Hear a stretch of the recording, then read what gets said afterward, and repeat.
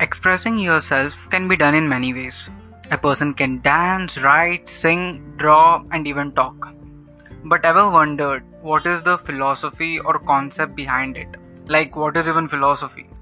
I do know if I go on this road, I will get confused. So I thought of having a chat with an expert in my podcast. And I got Shotarupa, who is a counseling psychologist and expressive art based therapist. And we spoke about bunch of topics like philosophy, art therapy, and many more. This is Anirudh, Talk of Thought will start right about. Hello Shotarupa, thanks for coming in the podcast. Thank you, Anirudh. So how are you doing? I'm doing very well. How are you? I'm great and excited and want to learn a lot of things today. I have a lot of doubts actually. Okay. Of course, I'm happy to clear them all out for you. Why don't you introduce yourself so that we can start off? Sure. Perfect. So, I'm Shwatarupa, and I'm a counseling psychologist and an expressive arts-based therapist. I will explain what each of them means. So, I'm a psychologist, which means I see clients, and I'm not a psychiatrist, so I don't give medicine. I give therapy.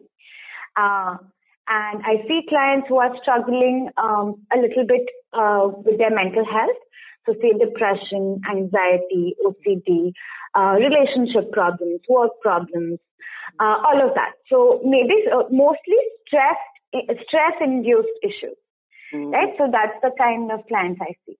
Oh, Uh, wow. yeah. Actually, right now, this is a time when most of the people started talking about mental health issues and all those things, right? So we can actually Yes. go through all those. So why don't we start it like instead of like a real professional podcast, why don't we make it like a personal conversation? Like you start off with your early Absolutely. classes, how you got into all this. Absolutely, absolutely. So, to be very honest, I started. So when I was in class 9, I was very sure that I want to do something with music, philosophy, and psychology. These were my broad themes, and luckily enough, that's exactly what I'm doing right now. So I guess I'm very lucky in that sense that somehow I got to do what I want to do. And let me also talk about my teenage years and how that came about. My personal story is somewhat. So I was quite a rebellious kid when I was in my teenage years. So I rebelled like a lot.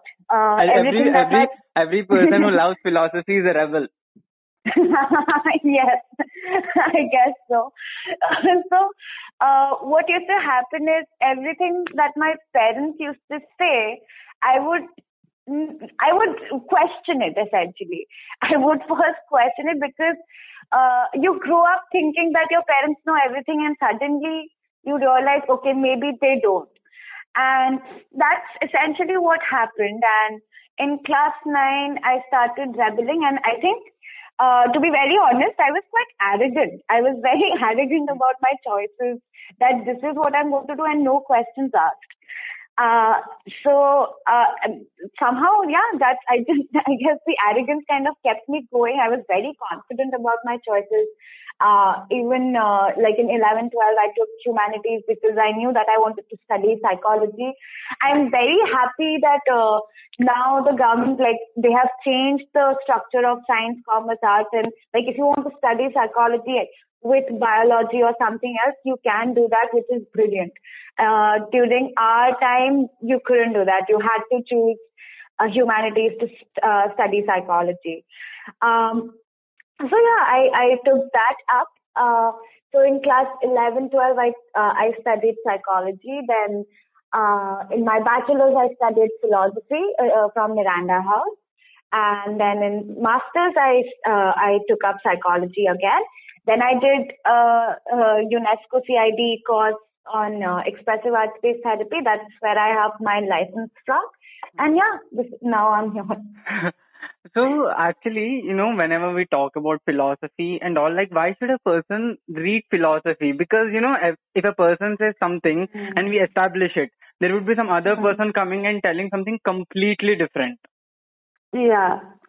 Uh, See, I think let's define philosophy a little bit here. I think that would answer the question a little, I feel. Yeah, yeah, Uh, so, philosophy is deep thinking about anything, right? And yeah. deeply, and within philosophy, so even if I say that, for example, um, so there are so many theories about God or say just existence, like human beings are good or human beings are bad, and human beings respond to this thing and not that thing. These are all theories.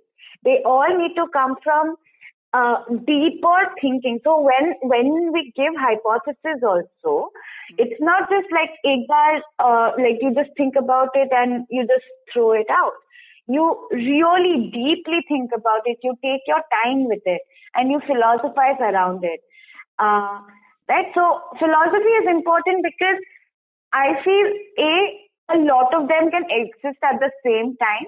You Hmm. will argue with each other, of course, but you will be able to like the fact that you are a philosopher will make you sort of okay with the fact that other philosophies can exist. So it makes you especially at the time of during the time of pandemic, philosophy kind of makes you comfortable with the unknown, the uncertainty. Okay, it's okay. This is how far I know, and I can think about the future, but I am not 100% scientifically. I may not be scientifically completely factual about my future, but it really makes you comfortable with uncertainty. It makes you comfortable with that state of flux. Okay, abhi, everything is not set in its pattern, and that's okay. Okay, but like when we talk about philosophy, we have few philosophies that are like right now we are learning a lot about it. Like we can listen a lot Mm-hmm. about Stoicism. We Mm-hmm. can we can listen a lot about Viktor Franklin wrote a book called A Man's Search for Meaning, and in it has Yeah, about logotherapy. correct. Yeah, so like these are few things that we listen a lot, and then comes another person like Albert Camus who kind of proposed Mm-hmm. through his book The Outsider or anything that life doesn't really have to have a certain meaning or something like Mm-hmm. that. So, Mm-hmm. which type of philosophy do you agree a lot, or you live your life in that pattern? I don't think I have one, very frankly. I am I'm very comfortable shifting and being fluid uh, regarding my philosophy. Whatever so for example, I'll be very honest, I was very much into postmodernism like in during my say when I was in my early twenties. And What is now I postmodernism? Right. So postmodernism, so the funda is that knowledge is not fundamental. No, nothing is fundamental essentially. No human experience, nothing is fundamental. There is no universal truth. Knowledge is localized. Everyone has their own context and has their own knowledge. And truth Uh, is also personalized. uh, Um, so I was a fan of that theory. So uh, I enjoyed that theory. I would say I enjoyed that theory. But then now I see the sort of the flip side of that concept because now we can see the evils of fake news, everyone personalizing their opinions as truth. yeah. And you know how that really leads to the breakdown of the society. We can literally see it falling apart because everyone thinks their opinion is the truth and that's it. But if your opinion is harmful to someone else, we need some amount of consensus. I'm not saying that we have to come to one definite truth, Hmm. but we need some amount of consensus. जैसे if it's okay, I'll talk about the whole Sudarshan UPSC jihad kind of a thing. If that's okay with you? Yeah, yeah, yeah. I'm completely okay with it. Yeah. So, for example, that right, like this channel just suddenly came up talking about how Muslims are what is it? They are doing some jihad in UPSC exam, and see, that could be their truth, right? But it is not the truth. And I think allowing this amount of personalization of knowledge is harmful, because you will come from a lot of biases. You will come from a lot of uh, context which may not be the case. And like just saying that Muslims are number one, they are insulting the institution of UPSC in itself, right? That Yeah. there is some bias, they are doing something wrong by allowing candidates of a certain religion who should not be there. A, B, they are putting some amount of blame into this kind of people who have studied and who have actually prepared for the exam and passed the exam, and you're discrediting their entire experience and entire hard work by the virtue of their religion, that this just could not be. According to you, this just could not be, and so it probably is not. Yeah. So that personalization of knowledge and then sharing of that knowledge is very harmful, right? I guess because of the conditioning of a person, they have a preconceived notion about something and they think that that is the truth, because Correct. they will be biased towards themselves. Like if this happens to me, then they can't empathize with the fellow Muslim or anyone. So the way they are conditioned, the way they are brought up, they just think that they are wrong. Like Absolutely. that's the reason, right? We are always label like all terrorists are from Pakistan. Like that is false, but we just think that this is a particular thing promoting something else. I guess, and I have this question always, that is it possible to break our conditioning? It's tough. Okay, so not really. Everyone will be conditioned in some way. It is not possible to completely remove conditioning, but I think I personally feel that some things in the society needs to at least reach some amount of consensus. Not everything. So, for example, the favorite type of juice that you like need not have like there is this one perfect type of juice and everyone should like that type of juice. That can be a personal choice. But when it comes to what kind of a leader should lead us, what do we consider scientific truth? What do we consider to be, for example, when you fly aeroplanes, there are certain facts, right? Like nobody just comes and says, okay, Allah is helping me here, or Ram is helping me here. No, there are no different funda when it comes to flying an aeroplane. There is just one truth, right? So that's about it. Like certain things in the society need to have, healthy and very systematic and very clear discussions, very clear communication. Others can be like very personal choices. Others can be, right? So I do see that distinction. Yeah. Okay. So anytime, like when you were in teenage or adult, in teenage you had a particular notion about something. You had one truth, and now you completely disagree with what happened. Like what you used to tell in past. Did anytime this thing happen? Like you're being a paradox to yourself. Absolutely. I don't think you're growing unless you're actually proving yourself wrong. And I think I learned this from Malcolm Gladwell. He does that a lot. He writes books, and I think this is another thing. It's intellectual humility. That to be okay being wrong, and yet being confident enough to say what you feel right now, and maybe allowing yourself the space to come back and correct yourself, or in the future you correct yourself. So Malcolm Gladwell does that so well. He's such a famous writer. He's such a right, and he writes books, and then in the next book he says, okay, what I wrote is shit. This is the new thing now. So I read this book called The Outliers, and then his book of Talking to Strangers, he kind of contradicted his own book in The Outliers, the point he made. And I really liked it because I feel that when you accept your own mistakes and insecurities, no one can use it against you. Absolutely, absolutely. And I think this is something I love Malcolm Gladwell for this. Like, I think I don't know anyone else who is this famous and who does this so actively.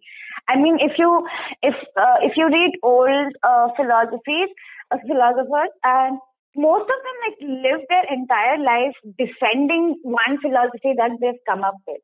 And because that's how we used to judge, like the society also used to judge intellectuals. Okay, if you've written this, you have to stand by it. And that need not be the case. Like if I've written this now, so for example, 2020, I think a certain way and I've come up because this is the maximum I can know in 2020. Maybe in 2025, I can know more and I can add to this knowledge or change this knowledge and edit that knowledge. So allowing that space is very, very important. And I feel that when a person reads a book or a person follows a particular religion, they kind of take in an assumption that whatever that person is telling is completely true. And they and when that person wrote a particular thing and the scenarios that you are going through right now might be completely different. Like Schopenhauer wrote in his book Representation of Will as a Representation, something. And I read that book and kind of make my assumption and thinking pattern in this way might be completely wrong for me, right? Because what he wrote at his time would be completely different with his own biases and his own conditioning. Absolutely. And even it happens with religion also. That's the reason the main point of religion to spread love and affection has gone, and instead there is more hatred. Like we're telling mine is the best, other is the best. So right. So what does actually there are few people who can question. And there are few people who, like when a person reads something, like the reason I started reading philosophy, the reason I started loving those books was because I didn't follow what they wrote, because I read Karl Marx and then I read Ayn Rand. Both say the opposite stuff. One is communism and another is capitalism. But the thing I like is the way they think, the way they prove their point. Like when I read communism, I'm actually like, oh, communism is the right thing. And then I go to Ayn Rand directly. I'm like, no, capitalism. And then I just let my thoughts to like fight with each other. And like when did you read philosophy books? Like how did that journey started? Again, I think I started in class 9, 10 only. I started with that book, Sophie's World. Yeah. Yeah, and then I think, and then it just slowly became, like I just started, I don't think I read books on philosophy until I went to college. I basically read philosophies like on the internet. After I read Sophie's World, I basically started reading a lot of Greek philosophy. And I think I just mostly focused on Greek philosophy for a long, long time. And my one of my mamas, in fact, he is quite into philosophy as well. So we used to have a lot of discussions on this. Like imagine when I was in like class 2 or 3, he just came and asked me, "Who are you?" And like I'm just class 2 bacha, and I'm like, okay, I'm Shatrapa Chakravarti studying in class 2B. I don't know, who are you? And like, what are you doing to me? So from a very early age, I think like asking questions about your existence became a thing for me. Just asking, and maybe very silly questions. I'm not saying like, oh, I was like a full-on philosopher when I was in class 2, but just asking questions of, I remember like looking at my body and where does it start and where does it end, and asking questions about all of this and like materialism and all of this. So I think that nature kind of got set in when I was very young because of the family I'm from probably. And then, of course, more formal education happened when I went to college, where I actually studied philosophy in a very, very structured manner. Yeah, pretty much that. So Go on, sorry. Yeah, so when a person reads philosophy, like you had your formal education with it, right? Like you actually Mm-hmm. read and took the course. So do you think that there was a particular change? Like I don't think so Mm-hmm. that just because you read, like you go to a course, it doesn't really influence you unless and until you actually show interest in that, participate in it. Right, So right, after right. going through the bachelor course, after reading all philosophy, what in your personality has changed? Oh, a lot, a lot. I think, to be very honest, so I'm not saying just the cost, but of course I think the age also matters. That Hmm. age from say 17 to 20, 2021, you go through a lot of changes. You are finally out of your home, living by yourself. That is a thing. But like the cost, I think when I was studying, I was just flabbergasted the entire time. Just so I used to be an atheist until I went to college, and I remember, for example, I remember studying about brain in a vat. So brain in a vat, the concept is that your since we are product of our brain Hmm. and neurology essentially, then we could very well be just a simulation. Our experiences could very well be a simulation, and someone like a scientist could just have our brain in a vat and just simulate all the experiences that we are having right Oh, now. oh. Is it Right? like it's like the Neuralink project? Yeah, sort of. So it's basically Matrix actually. Like Matrix also did that, and yeah, Hmm. Neuralink also the other way around basically, Yeah, right? yeah, yeah. So so I think that's when, like, until then I was very arrogant about, oh, there's no God, there's nothing, this is it, this is it, this is it. But I think when I studied that, I became a little more open to the concept that, no, I won't say God, but that this may not be it. Like, there could be more things, there could be like a higher intelligence, or maybe an intelligence who don't even care about us. Maybe we are the Yeah. life in that intelligence head. So just like I started thinking a little more. So that is one. Like I think this one was like one of the most significant changes which carried on. Other than that, say then studying. I think when I studied Vedant philosophy, I again got flabbergasted completely. Uh, so Vedant philosophy talks about you know singularity of existence. So Brahman, which means that we are all basically one. And the fact that we separate ourselves from the other is a product of ignorance. So, and which is true. Like, I mean, the categorization that we come up with, and if we don't name something else, we tend to not perceive something else as something else if we don't have a name or categorization or visually think that it is different, right? Like we actually don't think. So it really hit me because Brahman essentially means oneness, and so that's where I read that's the Vedant philosophy, and because regular people won't get it, they changed the word Brahman to Ishwar so that people would understand it. And that's where it comes from, the word Ishwar. So like there is every religion has like a very nice philosophy to it, but to make it, commercial, they change it into something very, very dirty, I feel. And something very, I don't know, very reductive and just, I mean, I find it unnecessary. But anyway, that is my personal opinion. Yeah, Yeah. completely true. No, because Yeah. when we look at Lord Ram or Mm-hmm. any of the like Hindu deities I'm talking about, we Mm-hmm. when we look at them, the main reason I feel that when a person goes to temple is not just to bow their heads, but instead when Mm-hmm. they go, they can actually kind of rewind the story of that person who was so humble. instead of being a Hmm. king, but even though he was sent to Vanvas, but later when he came, he didn't have any hatred towards his stepmom.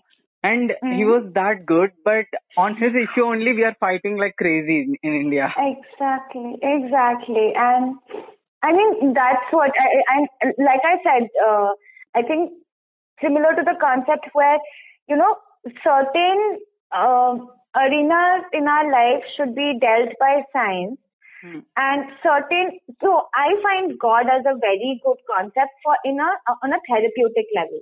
Oh. Like as a therapeutic level, if you believe in God, it's like for some people it's very easy, like, and ठीक है यार, मतलब everyone need not be like that critical of existence and what Yeah. is happening. You can have faith in something. Okay, somebody is taking care of me, and just go on, right? So on that level, I think religion can be helpful and is helpful.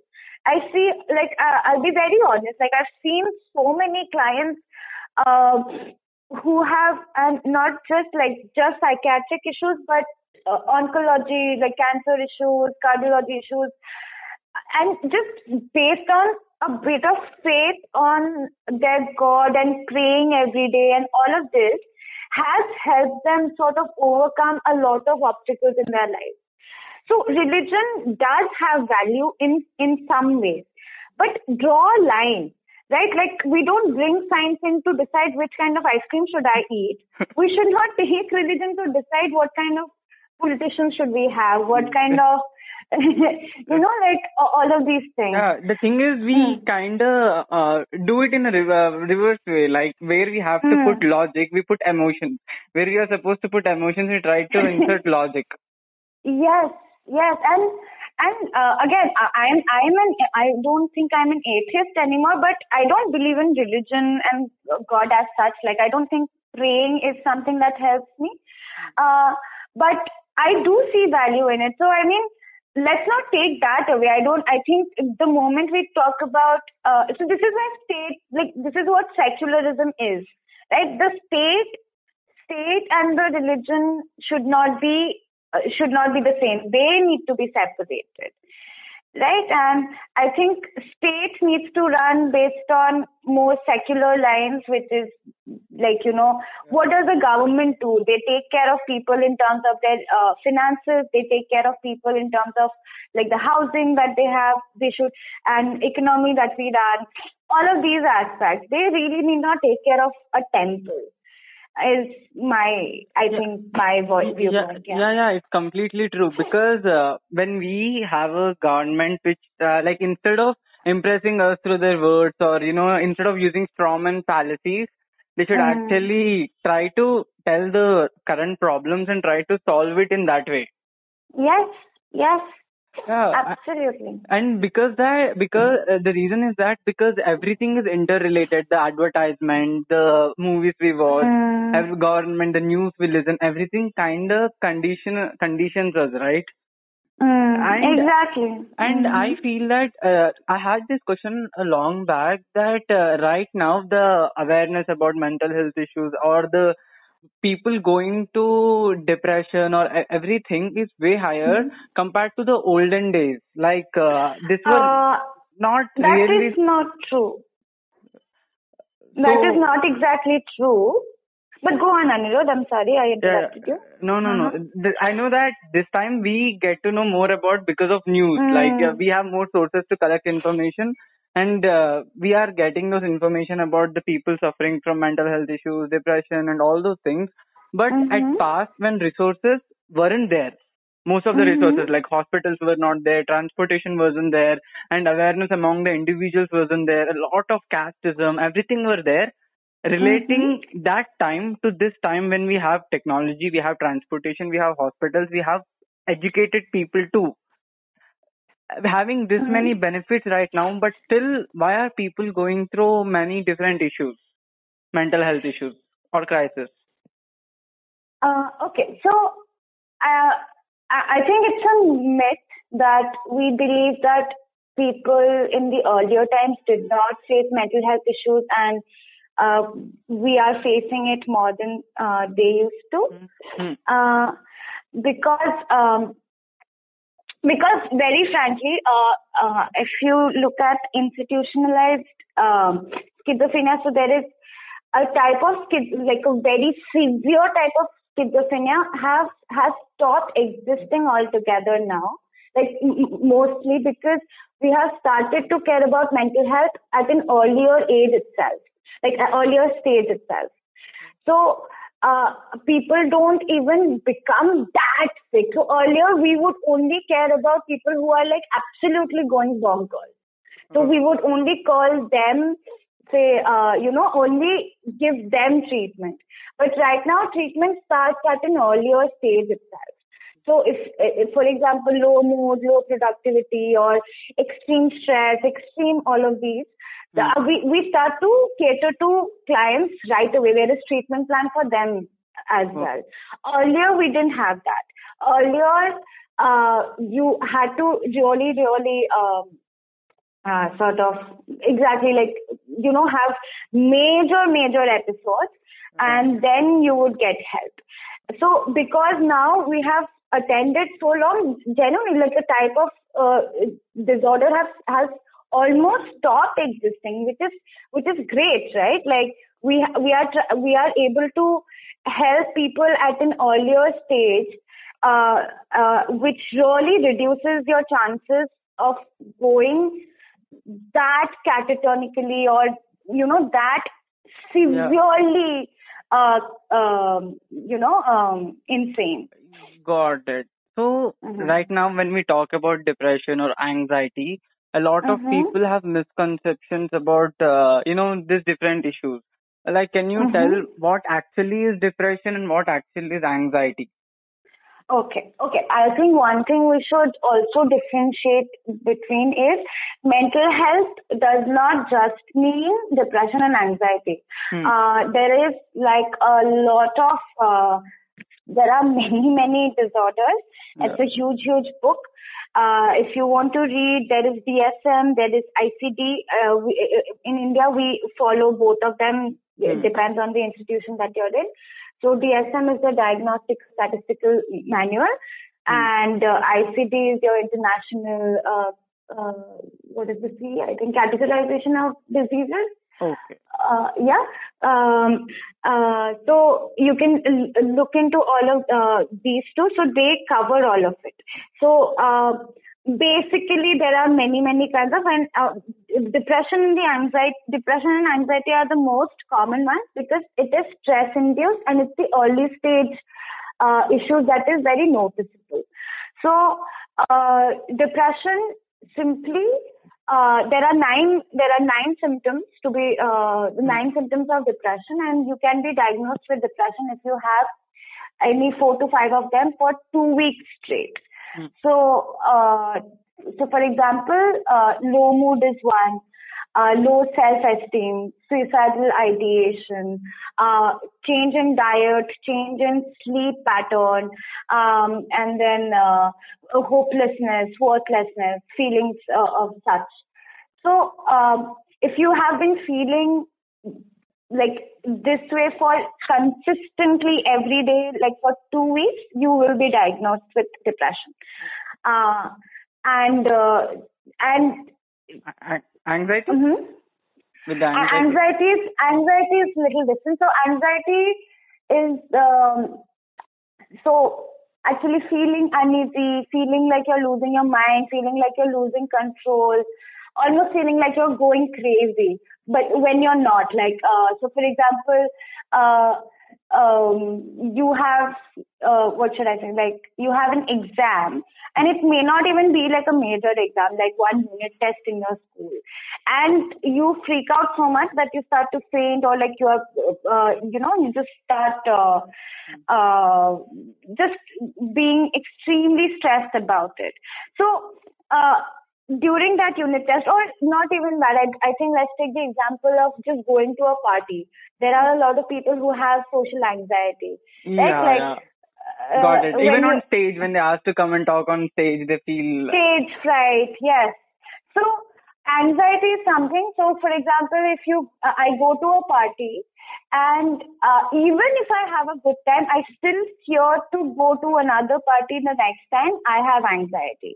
So even if there is an evidence of you having a good time, it still doesn't change the perception that something will go wrong, something is just not right. I will be made fun of, I will be embarrassed, I wouldn't know how to talk to people, I wouldn't know what to say.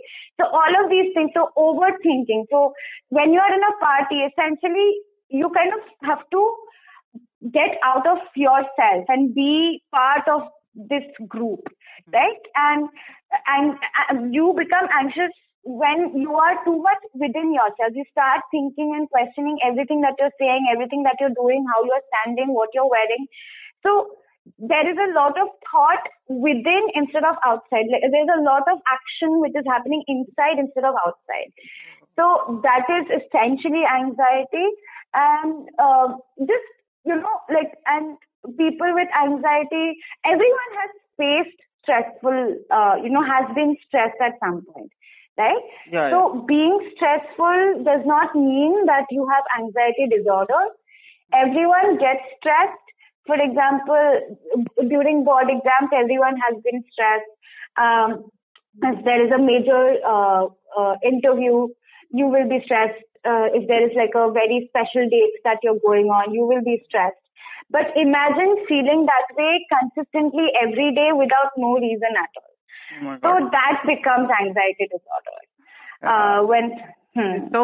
So depression can be easily okay. So anyone who goes through a breakup are more than 2 weeks are diagnosed with depression. No. Okay. Okay. There is something called the biopsychosocial model. Okay. So if there is a social event that has happened, right? If there is an event that has happened, so for example, if your partner a breakup happens, or your mother or father passes, you will be sad longer than 2 weeks. Yeah. Right? So that is grief. That is bereavement plus grief. It looks a lot like depression, but it is not depression because it is as a response to an external event. It is caused by something externally. But depression is, for example, even after 3 months of grief, if you still feel this way, then it would be considered depression. Okay. Because by then, naturally, most people sort of start to move away from these feelings, not completely, but slowly they start to move away. But if you still continue, you will be considered, then the diagnosis would be depression. Okay. So therapy helps both the people who went through an external trigger and also something happened internal too. Yes. So psychology, internal are two things. One is your biology and psychology. So psychology, so someone can be depressed because of maladaptive thinking, which is like, for example, having certain cognitive distortions, which is, problematic thinking. Simply put, problematic thinking. Okay. So always thinking if someone says one good thing, they are the best person ever, and if someone says a bad thing, they are just a bad person. So black and white thinking can take you towards depression because your judgment is very judgment of the world and people around you is a little off. And then thinking that you have, there is then fallacy of control. Fallacy of control is that somebody else is controlling everything. I have no control, or I control everything. So when you figure out that, okay, you cannot control everything, you start to become depressed. That, all of these things. So there are like a lot of maladaptive thinking. There are 15 basic ones. So this is where cognitive behavior therapy works. So we actually change, we find out the maladaptive thinking. We figure out the core belief behind it. How did it come into being? And then we change it. We work so when you receive a client or a patient comes to you in CBT, cognitive behavior therapy, how is it diagnosed? So diagnosis, there are two ways.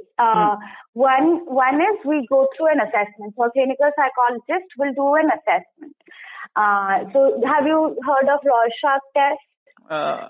things like that. No. Okay. So there are multiple assessments, basically diagnostical tools that we have. So they go through that.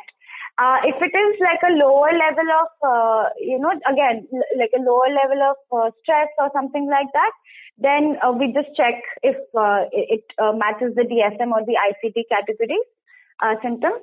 And if it's more massive, more major, then they go through an assessment. Okay. So the psychologist and the psychiatrist work together and then solve an issue. Yeah. So first there is an assessment. We figure out what is the diagnosis, and there are certain clients with whom like we don't completely share their diagnosis because just the knowledge can also harm their treatment. But we share it with most people, like 98% of the clients we do share it with. Okay. So how does the art therapy, now can you please tell about how does your job work? Yeah. All right. So art therapy. Okay. So I think I talked about how I always wanted to do something with music. Yeah. So expressive art-based therapy includes visual art, it includes music, it includes dance, it includes photography, drama, everything that you can think of. Any artistic technique which helps in expression, it's part of it. So that's basically the model. And what we do is so when you think of therapy, most people think of this old uncle sitting and one couch and somebody lying down and talking, right? That's true. Doctors themselves have a picture of being old, putting a stethoscope and then talking to you seriously. That you're scared that you don't want to tell your problem to them because they'll hit you. No. Yeah, so that is the common image, I think. Yeah, but in expressive art-based therapy, it's freer, much freer. I sometimes don't even keep tables and chairs in my room because I want us to sit on the floor and move around, dance around, whatever is required. So it's a lot more freer, and just talking is not like, so communication, just English or Hindi or Kannada. We don't just use these languages, we use the language of art, we use the language of music.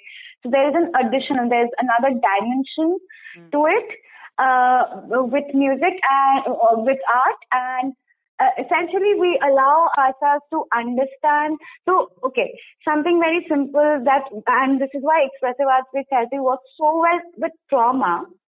So when someone goes through trauma, there's a part in the brain called Broca's area, which is responsible for speech, and that gets affected a lot when someone has trauma. So most people cannot articulate their traumatic experience very well, but when we use arts, they are able to express those events in a more cohesive manner, in a more simpler manner, and externalize their pain, externalize their trauma.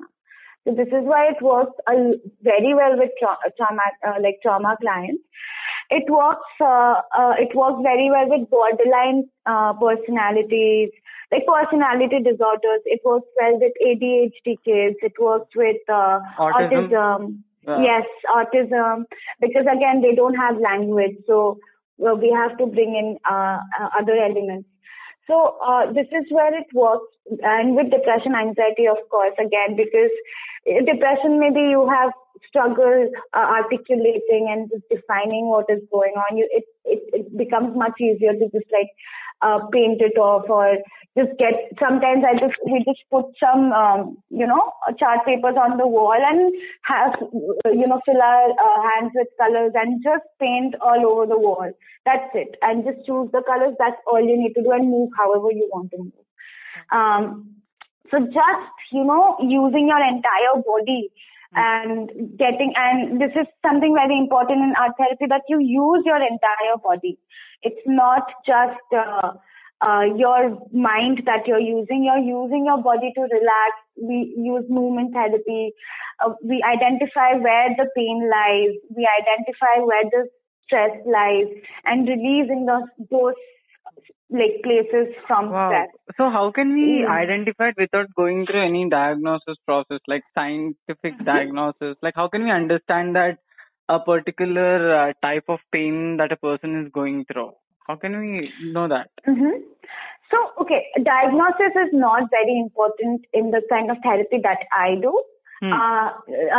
That is only if the case is severe. So I see most of my clients, in fact, they are not clinically ill, but they have.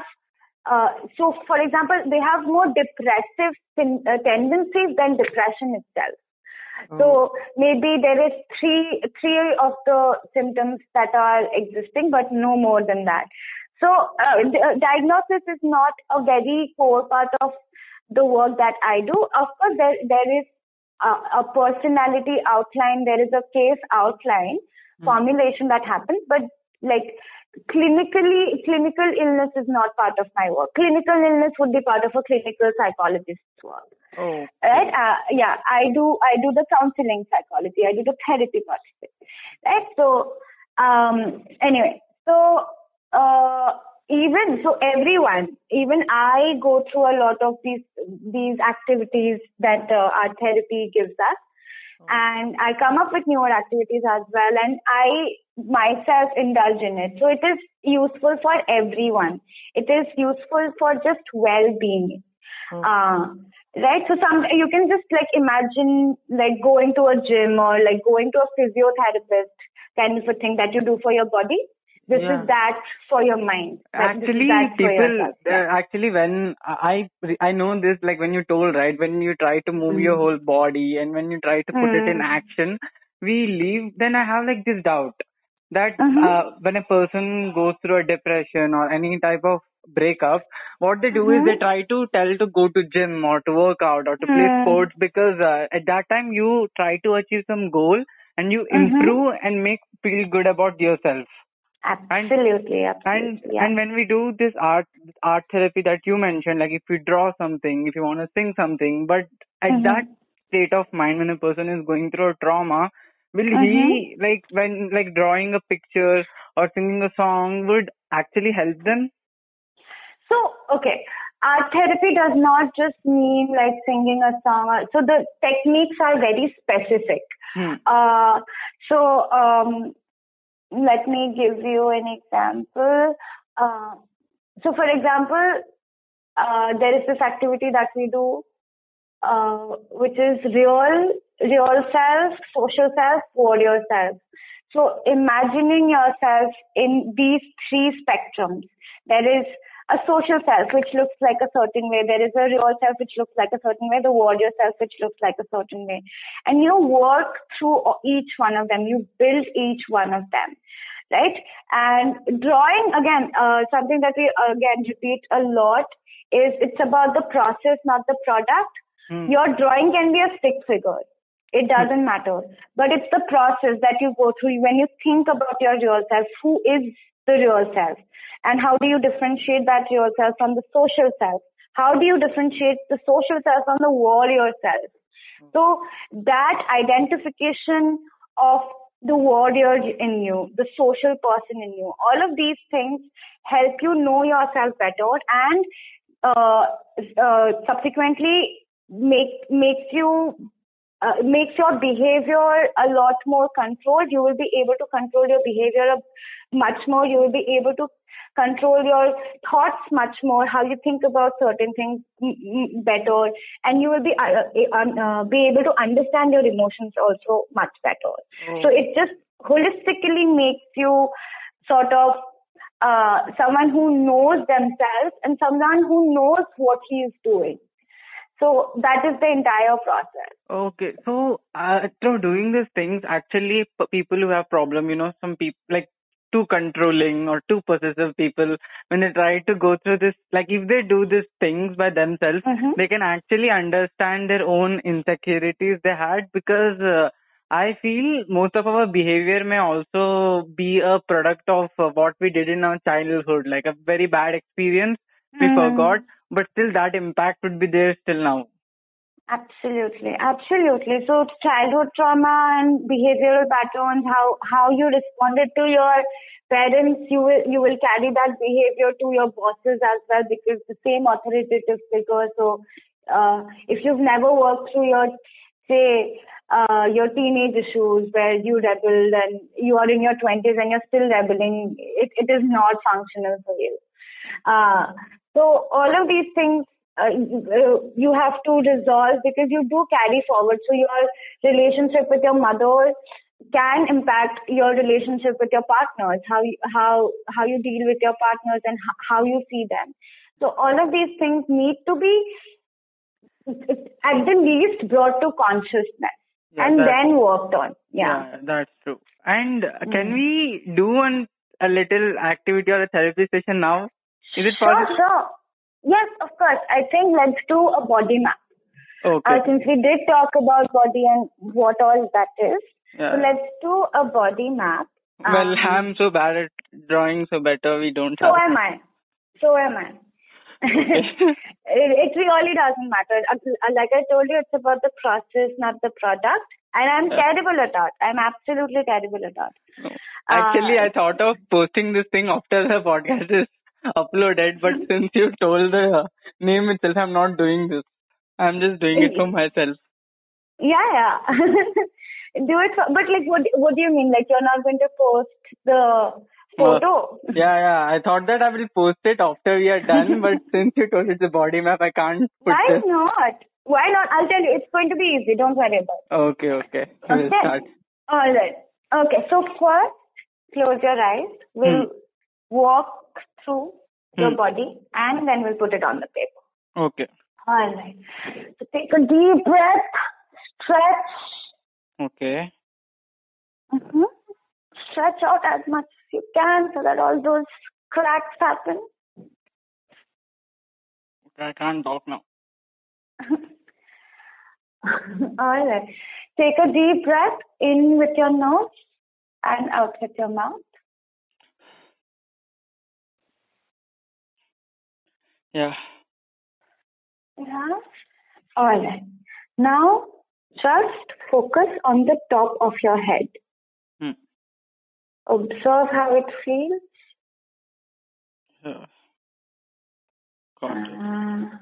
Yeah, and slowly move to your forehead.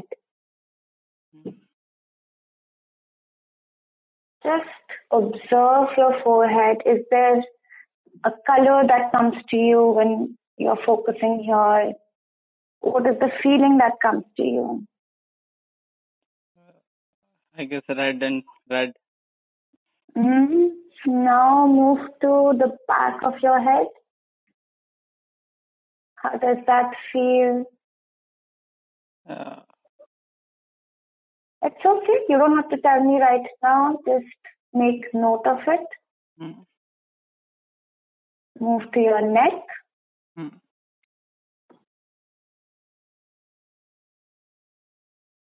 Your shoulders. Your face. How your cheeks behave. Your jawline. Is your tongue touching the roof?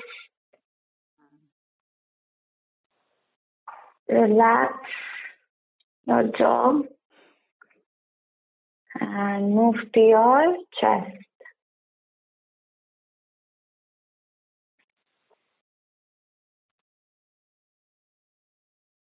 Bring your focus to your shoulder blades.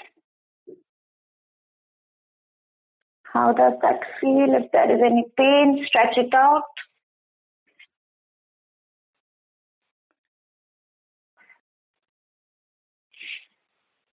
Down your spine.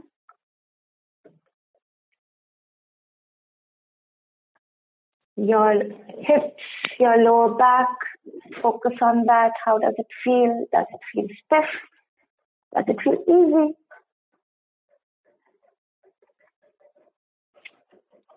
Focus on your arms,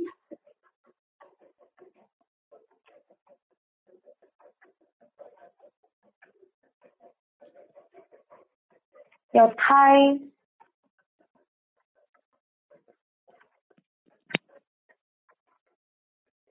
slowly bring your focus back to your fingers and observe how it feels. Does it feel like it has a strict boundary or does it feel like it's in a cloud?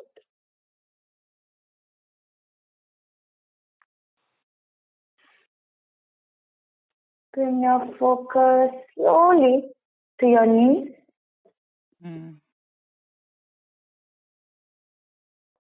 Your shin, your calves,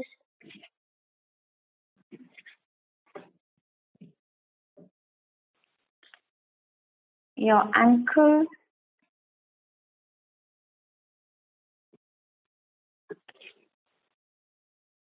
and finally your toes. Take one last deep breath, and as you inhale, tighten your entire body. And as you exhale, relax.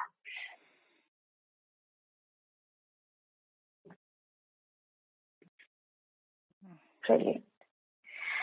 Now, from whatever you've made note of your own body, just draw an outline of the body and just color it in, how each part of you feels. I draw an alien. Is that how your body feels right now? No, not actually. My drawing skills went wrong, but not exactly. Like, but when you told that, concentrate on the forehead, like when you told me to concentrate on the fingers, at that time, when you told when I have to concentrate on the forehead, I actually felt a little, something is a thorn or something is like, picking it. So like the red color was coming up. And then when you told to concentrate on the head, it was, some, I don't know why, but till the head part, it was all about red and not that feel good emotion. But when I tried to breathe out and when I came to my lower body and all, it felt nice. Nice. It felt relaxed. Fantastic. So you can do that, like maybe even after the podcast session, you can make that drawing of how it felt. Just represent and you can also analyze a little bit, why does your head feel this red and thorny right now? Maybe because you are conducting this interview, maybe that's why. No, not exactly. I guess because I didn't do my project. There you go. Okay. I guess that's the reason. Yeah, I didn't realize it. Like when I was thinking, like it was there back in my head that after the conversation I will just do the thing because today is the deadline. But then I had that in my head, and I guess that's the reason it was showing more red sign. Whereas coming to lower body, it's all about the skin color or blue, green, like good emotion color type. Good. All right. Perfect. I think we did like a bit of insight building today. Yeah. Little bit. Yeah. Even like I used to do this thing. Like I remember my sir told me whenever we feel extremely bad, I don't know it is actually in a therapy or something, but it helps me. Whenever we feel extremely bad or something, he told me to take a pen. Like not that you should buy one, take a pen and write until the pen ink is done. Like write all the feelings is there, and he was like, I know you can't finish the pen, but still there would be a page where you don't want to go further, and the problem that you have would be somewhere around the middle of the page. Just read it again. Right. So it is true. So there is this guy, there's a guy called Penny Baker. He did a research where he proved that if you write for 20 minutes for 4 days a week, that in itself shows a lot of improvement in anxiety or anything that you're facing, just in insight building, and like it has a major therapeutic value. So 20 minutes, 4 times a week. That's all you need to do. Wow. So yeah, and when a person, like right now I'm at a very good state, so I was able to do all this thing. But when a person is really at a bad phase and they come to you and you have to also make them cool down. and also Mm-hmm. you have to talk. Never it happened that they were completely short tempered and you got angry, but you can't show it off. No, no, no. I don't get angry. Come Uh, on, you were rebel when you were teenage. no, no. So yeah, that exactly. So I resolved those issues as I grew up, and like our training is done in such a way that legit, like if you like done your training properly, it is very hard to not to be judgmental, to be very honest, because so our master's program was created in such a way that by the end of first year, we would have a mental breakdown, like Oh my god. properly, and we would go through therapy ourselves, and we would rebuild. So we have seen such darkness within ourselves and in our friends that that judgment is no longer there. That judgment is absolutely not there. So I don't think I have felt uh, anger towards my clients ever. Like no matter what they've done, I have never felt that.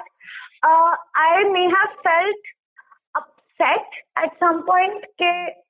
I'm trying this hard, like it's not working. What should I do? But it's not the client's fault again. But never anger, never anger. So when a person actually comes, so how do you stop your judgment issues, like your conditioning, Mm-hmm. and not try to be biased towards the situation, like Okay. like Mm-hmm. that way? Like how does a psychologist, when we talk to them, like because whoever Mm-hmm. comes to us, right? Like me personally, like if my friend comes to me, I can give them solution, or I can not as a way that you should do this thing, but when Hmm. analyzing things, we have our own cognitive biases and we do through it. And how Sure. do you do it without attaching your cognitive biases? Right, right, right. So there are there are types of clients that I tend not to see if I know that it's too close to my personal life and I may put my views onto them. Hmm. I refer them to someone else. Otherwise, I don't. Otherwise, as far as I know, I don't. I try to keep. Whenever I'm talking to my clients as well, and if I feel that I am putting in a little bit of myself and not just the therapist, I actually very clearly tell them, okay, so this is me saying it as a friend or something like that, not as a therapist. I'm saying it from a personal point of view.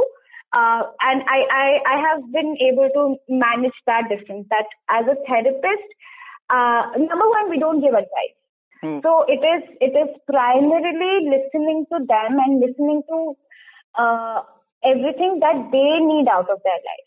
So it is not my job if at all. Like for example, if somebody wants to get divorced, that is not my job to say, oh, you should not get divorced. It is their decisions. I help them come make their decisions in a more informed way, in a more stable manner. That's it. If they don't want to, and depending on the outcome, like what would be the outcome of this decision, we make sure that we figure everything out before that. So there is very little space for my personal views to come in anyway. Maybe here and there, as a joke, I say something, but it is never as a therapist, and I actually very clearly clearly say it out that I'm just saying this as a joke or I'm just saying this as a person and not a therapist. Yeah. Okay, okay. So, and when ever in your life you went through a self-doubt issue or a bad failure Of issue, course, uh, of course, I have been depressed. Like I went through a phase of depression, I think 2015. 2015 to 16, I had major depressive issues. I went through therapy. I was on medication as well. And that's actually where, when I started expressive art-based therapy, and I realized art therapy helps me a lot. And then I did my course after going through art therapy myself. oh, So yeah, I mean, yeah, I have no shame around it. There is no stigma. All of us go through difficult times, and I would be ashamed if I don't work through it. But like putting yourself out there, actually getting help is how I think everyone should Yeah, go and that's forward. completely true because the way we treat, now, like if you get a typhoid or malaria, the way we go to Hmm. hospital and treat and we don't feel bad about it, instead go get Mhm. a treatment. If a person is going Mhm. through mental health issue, they should also go to a psychiatrist or a psychologist and try to sort the issue out Absolutely. rather than thinking in another way. Absolutely, absolutely. It's an illness at the end of the day. Go get help. And it's your mind. It is you. You have to take care of yourself and use all the resources that's out there. Why, like, there is no reason to not use these resources. I understand there is stigma and we have to fight it. We keep saying that society is this way. We are society. We are the ones who make society. So if you change, your friend will change. If your friend, if two people changes, four people will change. Just start. Just start where you are. That's true. Completely motivating. Just start. Yeah. Yeah, and this would be a weird question. If a therapist Mhm. need a therapy, where will he go? No.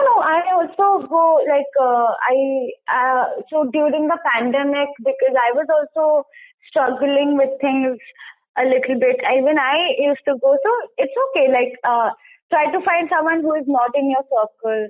I found someone from Kolkata, so I know that like since I work in Bangalore, Hmm. we won't connect on another level. So I found someone from there. So just even if you're a therapist, you can go see a therapist yourself because essentially it's a space for yourself. Essentially, it's just there to like, okay, take a breather. All that has happened. Hmm. Let like just reflect on all that has happened and just take some time for yourself. That's it. Okay. So, It's okay, like spa okay, for but for got your it. mind. Yeah. In the like, let us end it with this question that Mhm. how any person, like you have seen many clients, and in your own personal experience, what are two Mhm. or three things that if a person follows, he will not deal majorly, not be too super sensitive to issues. I can't say anything like that because, again, there are biological factors Oh. that play a role in mental illnesses as well. But if biology, I'm going to take biology out of the question and Yeah. answer this Hmm. part. So, for example, you don't have anything genetic, right? Okay. You are just you don't have genetic issues of like or predisposition towards this. Hmm. Um, then a okay, so I think I'll just tell you like 10 commandments of stress management. I think that would be chill. Yeah. I think what to do. Okay, so number one, talk talk to people. You genuinely have friends, family where you can share your feelings with. Uh, even if like at least have one person, just one person. Even if you don't have friends or family, find online forum or a therapist, something to just like talk about, right? So where like your experiences should not just be in your head. The experiences need to be shared and share it with someone. Okay, one. Two, active listening. Be one of those people who actively listens, right? And has someone who actively listens to them. So active listening is very important. Three, indulge in hobbies. Do things that make you happy. Do things that you used to do as a child without, oh, is it productive? Will this get me money? Or will this happen? Or will that happen? None of that. Do it because you enjoy it. That's it. Hmm. Nothing more. And then avoid drugs and alcohol as much as possible. They really affect your health. Like it's like a credit card essentially. It will give you joy for a little while and then it will take it away. And of course, in mediocrity it's fine, but like if you're using it as a self medicine, then Hmm. it's very harmful. Then what else when it comes to stress? Okay, so something that we tend to do when it comes to stress or something, we imagine stress to be bad. Hmm. That is not the case. stress can be helpful as well. We do need a little bit of stress to be productive. If we are not stressed, say about an exam or a project that you have, why would you do it? There is no motivation in it, right? So stress is again. Six, sleep. Sleep is extremely important. So make sure that you are sleeping regular. Like, so some people need 6 hours of sleep, some people need 9 hours of sleep. Figure out which one, where do you lie, and practice it every day. No questions. Again, no questions asked. This is something that needs to happen. Sleep is very, very important. It helps you regenerate. Dreams help you work through a lot of emotional issues within it, because you can never die. So there is a lot of things, a lot of emotional anxieties that just like get worked around in dreams itself. 7, diet. Eat properly, regularly. Diet really helps your mental health, all of that. Then engage in writing, journaling, stuff like that. Because again, journaling is like as a habit, and I think you also mentioned this, and just verbalizing and having that private space for yourself really, really helps. What did I miss? Let me think about it. I think I missed a couple. Let me think. Dance. Exercise. Exercise. Yeah, exercise for sure. Again, your body is important. And exercise, I know exercise. I'm one of those people who hates to exercise. So find your thing. Like I like to dance, and that works as my exercise. But figure out what works for you. Playing sports, maybe whatever it is that works for you, and figure that out. And 10th is seek help. Seek professional help when you need it. Please do, because generally, like, I'm not saying that because I'm a therapist and I want more business or anything like that, but like as a society, we can see that a lot of the ugliness comes out in ways that, okay, I'm just going to talk about this. The Sushant Singh Rajput, the whole Rhea Chakraborty case. This is just people's ugliness coming out. Like for a girl who had 50 grams of weed, and like she was just this entire mob lynching, online mob lynching that happened on her. This is a darker side of us getting projected onto her. That we just imagined that she killed Sushant. That we imagined that she injected him with drugs because she's a woman or whatever it is. So, see, all of us have darkness. I'm not saying that you're a bad person because you thought that. We all have dark thoughts, but work through them in a healthier, safer manner instead of, projecting them onto someone else and harming someone else. Yeah, so, that's true. They kind of put their opinions and think that opinions are facts. Exactly. And the whole thing that happened, this is very disturbing for anyone, I feel like. The entire media trial that went on for her, she lost her partner to suicide. I think we completely lost sense of what it means to lose your partner. Do you think we would have behaved this way if she was his wife?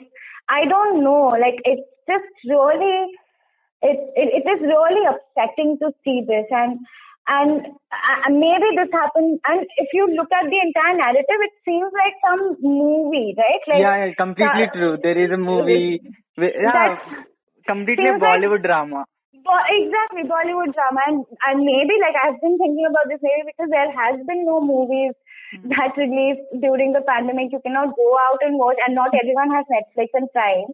You just made your movie, and you've brought in every level of I don't know what, right? So there is you've brought in drug in I don't know, drug angles. You've brought in this girlfriend who was money laundering and what not, and these are all your imagination, and these are all coming from a place within you, and it's not just people. Of course, media really you know, pumped it out of you, milked it out of you. But just take a moment and reflect on it. Like, what did you just do to a person and her family? What did you just do? Like, you involved three main, three to four, in fact, institutions, like major institutions of the country to find what 50 grams of weed.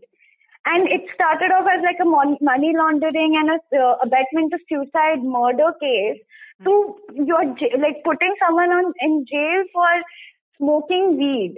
I mean, that's, I mean, that is just understand, just like smoking weed can be wrong. Like, okay, fine, drugs, smoking, but we all know that that's not what we started off as. Yeah, And the yeah. kind of, And it even started off right, like his photos were completely all over WhatsApp, exactly. and and they started talking about he was in the depression. Keep like the way it was spread. I do know that awareness is important, but the way they used him for a media purpose or the way it got released, it was really horrible. Like It was then. horrible. Yeah, even It's on that complete, woman, yeah. it would be really great. Like she lost a partner, and then now everyone are like completely haunting her without knowing the fact.